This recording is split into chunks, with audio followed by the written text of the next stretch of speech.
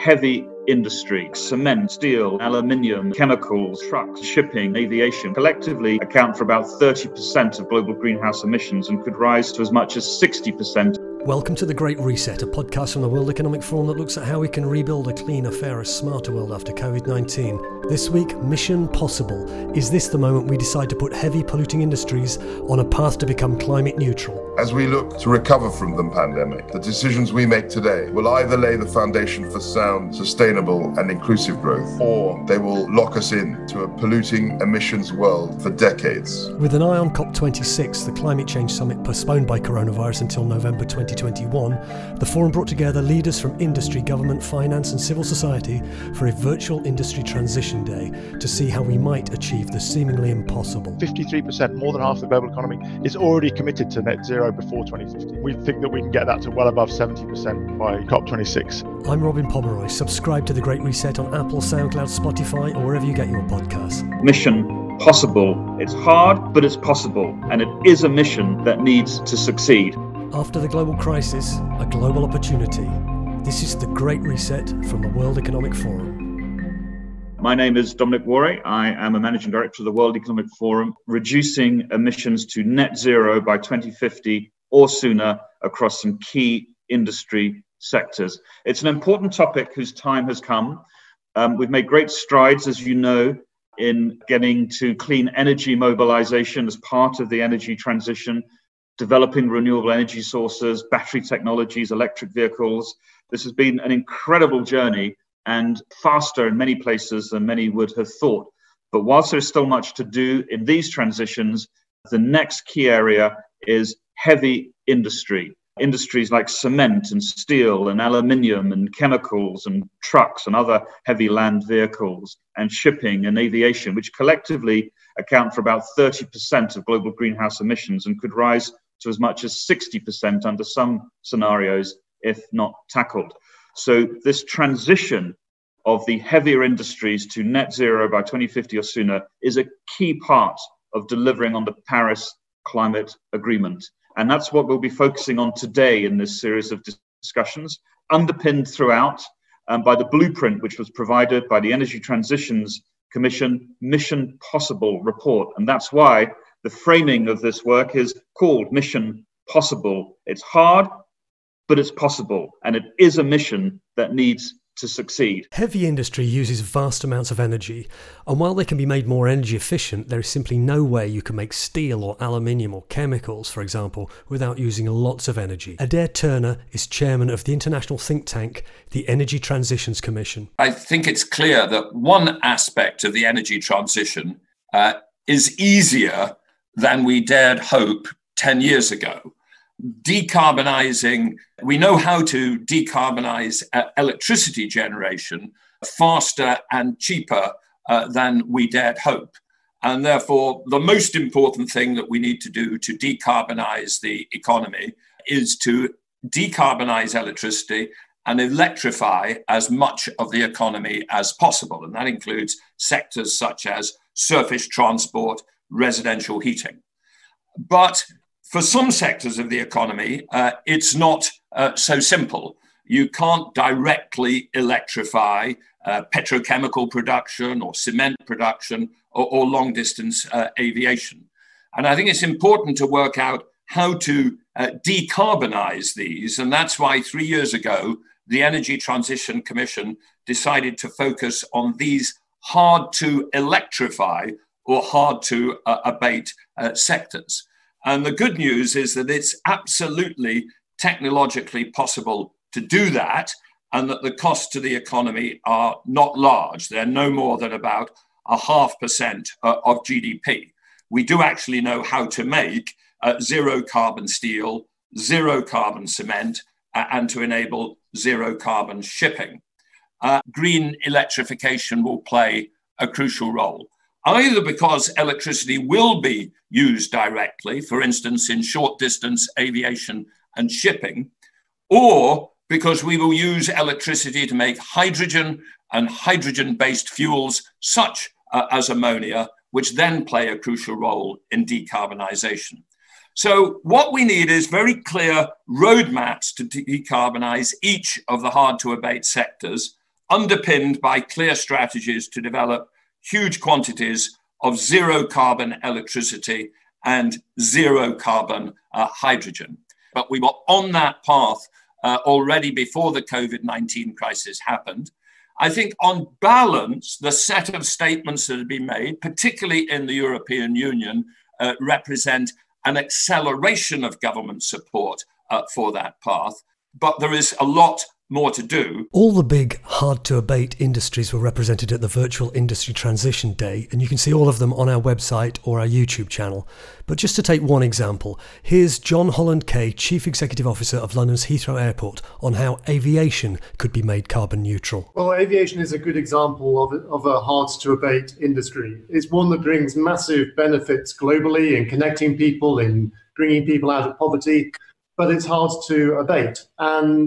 And for that reason, it's always been carved out of any global deal on climate change because there is no obvious solution for long haul, or there hasn't been. And that has polarized people into either a view that aviation should be ring-fenced from climate change deals, or that we should stop flying, which is a commonly heard view, particularly in Europe nowadays. And of course, there has to be a middle ground. And that's exactly what the Energy Transitions Commission has identified. As a UK sector, we have committed, with the first aviation sector in the world, to commit to net zero emissions by 2050, which goes beyond the requirements for aviation in the Paris Accord. And we think it's important that we do set a lead, particularly given that the UK is hosting COP26 next year. And the kind of actions that we're taking here are to focus on the way in which you power an aircraft.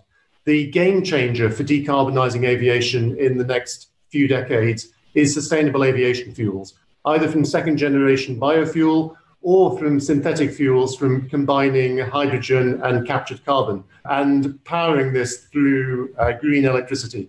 And what we now need to do is to accelerate the development of a sustainable aviation fuel sector. It's a sunrise industry that will create thousands of jobs, but it's one which is currently underfunded. And the kind of policy measures that we are promoting to our government are to put investment into the development of scaling up sustainable aviation fuel, £500 million of match-funded investment to get 2 big sustainable aviation fuel plants running by 2025. That could create jobs in the very short term, changing some of the government policies so that some of the money that comes out of aviation taxation is put back into developing sustainable aviation fuels, setting a mandate so that aviation companies have to start increasing the proportion of sustainable fuels that they use over time, which will send a market signal to the suppliers to start scaling up production. Now, these are very practical measures, equivalent to those that have been so successful in decarbonising electricity generation with wind and solar. And the government can really make a difference today by scaling up the production of sustainable aviation fuels. Now, because this is a global sector, there needs to be global coordination. And that's likely to be led out of Europe, with the UK and the EU working together. But I think COP26 next year is a fantastic platform to promote to the world a view which says that aviation can decarbonise. We can get the benefits of flight in a world without carbon. We can keep on flying for future generations. And we can do that in a way which doesn't disadvantage the developing nations of the world for whom aviation is so important. And our aim is that we can use COP26 as a platform for getting a global coalition of the willing behind this, and that we can get a global agreement at the ICAO General Assembly in 2022. ICAO, of course, the International Civil Aviation Organization, the UN agency that sets the rules for global air transport.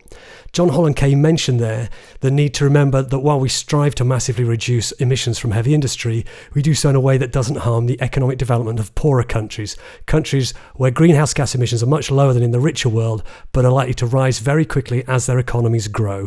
Damiola Ogunbiyi is the UN Secretary General's Special Representative for Sustainable Energy for All. It's very key to look for solutions that affect the developed countries now and the hard-to-abate industries, but also see if there's something you can implement at the early stage of industrialization in the developing countries. I think some people leave out things when they talk about emerging markets and developing countries. I think there's just this assumption that they've already decided what their energy transition plans are.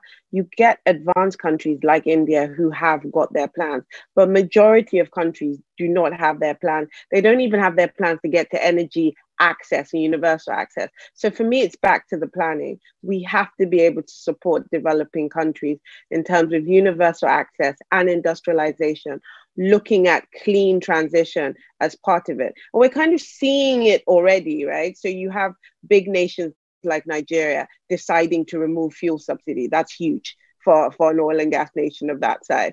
They've also decided that in their stimulus packages that they're connecting 25 million of their population to solar energy. All these things did not happen before COVID. So people are actually saying recover better, recover greener is the way to go to economic growth. And if you can sell that story and really help develop and bring private sector, joint ventures, the UK government into this conversation with emerging and developing countries, I think we'll see a real shift, because I think that this will be a very missed opportunity if we do not take charge of what is currently going on in developing countries and only focused on the developed. So is the Great Reset the moment that we'll finally see a big push to decarbonise heavy industry around the world? This is Kwasi Kwarteng, Minister in charge of Business, Energy and Clean Growth in the UK, the country that will also be hosting the climate summit, COP26, next year. As we look forward to COP26 next November, our aim is to increase ambition towards a climate resilient, zero carbon economy. This progress needs to happen together with the global recovery from the COVID-19 crisis so that we can all build back better. Ahead of COP26, we have defined 5 sectors which need particular attention: nature-based solutions, adaptation and resilience, finance, clean transport, and of course, clean energy. This includes industry, one of the most significant consumers of energy. Globally, emissions from heavy industry account for roughly 20% of the global total and are projected to rise further. These emissions need to fall rapidly to meet the commitments set out in the Paris Agreement. The industrial sectors are still referred to as the hard-to-abate sectors, and we need to change this. As the world responds to the impacts of COVID-19, we have a great opportunity to support the economic recovery by increasing investments in clean R&D. This not only supports jobs and economic growth, but will enable us to invest in actual solutions that will deliver a clean and resilient economy. Let me now consider the impacts of COVID-19 on this difficult challenge. In the current context, citizens, communities, and economies are facing the 2 greatest challenges of our time: climate change and the COVID-19 pandemic. As we look to recover from the pandemic, the decisions we make today will either lay the foundation for sound, sustainable, and inclusive growth, or they will lock us in to a polluting emissions world for decades, and in so doing, will make our society even more vulnerable. As numerous studies have shown, a science-led, clean, and resilient recovery will create employment in the industries of the future, while ensuring that we address the linked challenges of public health, climate change, and biodiversity. We urge continued and increased momentum in relation to decarbonizing industry. Today's Industry Transition Day is an important starting point for a drumbeat of action between now and COP26 in November 2021. Kwasi Kwarteng. So that's the rhetoric from a politician, but what about the real world? What will convince heavy industries that they need to aim for Mission Possible? Brian Moynihan, Chairman and CEO of Bank of America, says that As well as any regulatory push, there is now a business imperative. Companies that don't aim for net zero greenhouse gas emissions will find it harder to secure finance and to thrive. At the end of the day, to make the transition happen, we need the private sector to be doing its part. And the reason for that is relatively straightforward. To do all the work under the SDGs, the UN SDGs that were developed a number of years ago, it's $6 trillion a year. The estimates for just the environmental piece are around $2 trillion a year. Whether it's exactly right, think of the dimensions of the dollars we're talking about. And there's not enough money coming from governments. And we have been working across industries through the International Business Council, the World Economic Forum, two things to help drive change among private sector companies. One is getting companies to commit to a net zero carbon neutral position by a date. So the commitment to net zero has both that spiritual commitment to help the world make the transition, but also the important thing about a commitment to net zero by companies is it creates investment dollars.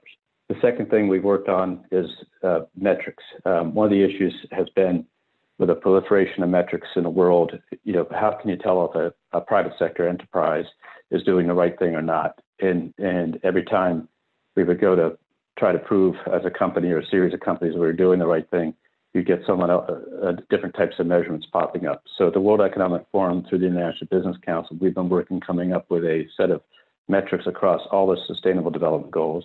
But those metrics, including a commitment to carbon neutrality, are critically important so that investors and owners of capital and the public writ large, looking at brands, can decide whether companies are making progress. And that progress is a pathway to get to where we want to get to. That is important, and that's when you're seeing these large companies make these long-term commitments. That's important for investors to understand, is that companies don't do well on these metrics are not going to do well in the market in general. That then allows all the capital in the world, across all the equity capitalizations, across all the sectors, across all the things, to become aligned with promoting ESG, and environmental being a big part of that, promoting the capital to support the companies that are making progress. And the money will come out of the companies that are not making progress. But importantly, it'll provide an incentive to match both the citizen demand, the governmental demand, and the customer demand, and the shareholder demand. And at the end of the day, companies that can both perform for their shareholders and perform for society are going to be the ones that will be successful a long period of time. So as we come out of COVID-19, the governmental efforts, the rebuilding efforts, the channeling the money efforts can be matched with companies that are committed to be carbon neutral because they need to create the demand to make these projects work. And then secondly, with metrics on a long-term basis, so that the capital continues to form behind the companies to bring the $2 trillion a year we need to make the environmental progress. Just to check for those acronyms now: ESG, environment, society and governance, the three pillars of sustainable business, and SDG, of course, the United Nations Sustainable Development Goals. Though if you've got this far through this episode, I guess you probably know those already. I'm going to give the final word to Nigel Topping, the high-level climate action champion for COP26. He's a kind of global cheerleader for climate action in the run-up to that climate summit. When we come together in Glasgow in November 2021, our job collectively is going to be to show as a global community that we are confidently on track for the creation of a resilient zero carbon economy in the 2040s. And we know that that's possible. We know that it's desirable, and increasingly we know that it's likely that this is going to happen as a result of the kind of radical collaboration that I think this event really demonstrates. And we're really trying to build momentum in two ways. One is growing the understanding of what's possible, but the other really important one is increasing the number of people committed to what's possible, because that itself makes it more possible, that momentum. 53%, more than half the global economy, is already committed to net zero before 2050. We think that we can get that to well above 70% by COP26 in Glasgow. So the first thing I'd urge everybody who's listening is, if you haven't committed yet, you haven't joined the Race to Zero, then you are going to be hearing more and more about what's possible and why you should join.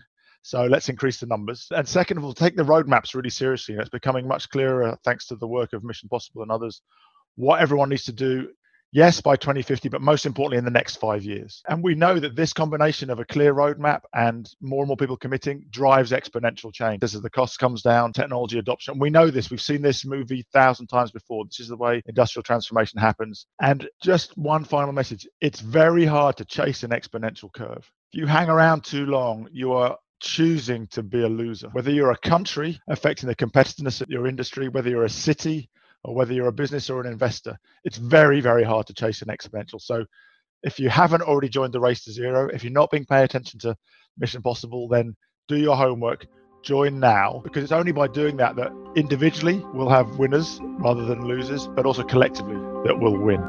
Nigel Topping, and that was just a flavour of packed sessions at the Virtual Industry Transition Day. You can hear and see full versions of all those interventions and the entire sessions on our website, weform.org, or our YouTube page. Just search WEF on YouTube. To make sure you never miss an episode of The Great Reset, please subscribe wherever you get your podcasts, and also check out World vs. Virus, our sister podcast. Thanks to Gareth Nolan for help producing The Great Reset. Thanks to you for listening, and goodbye.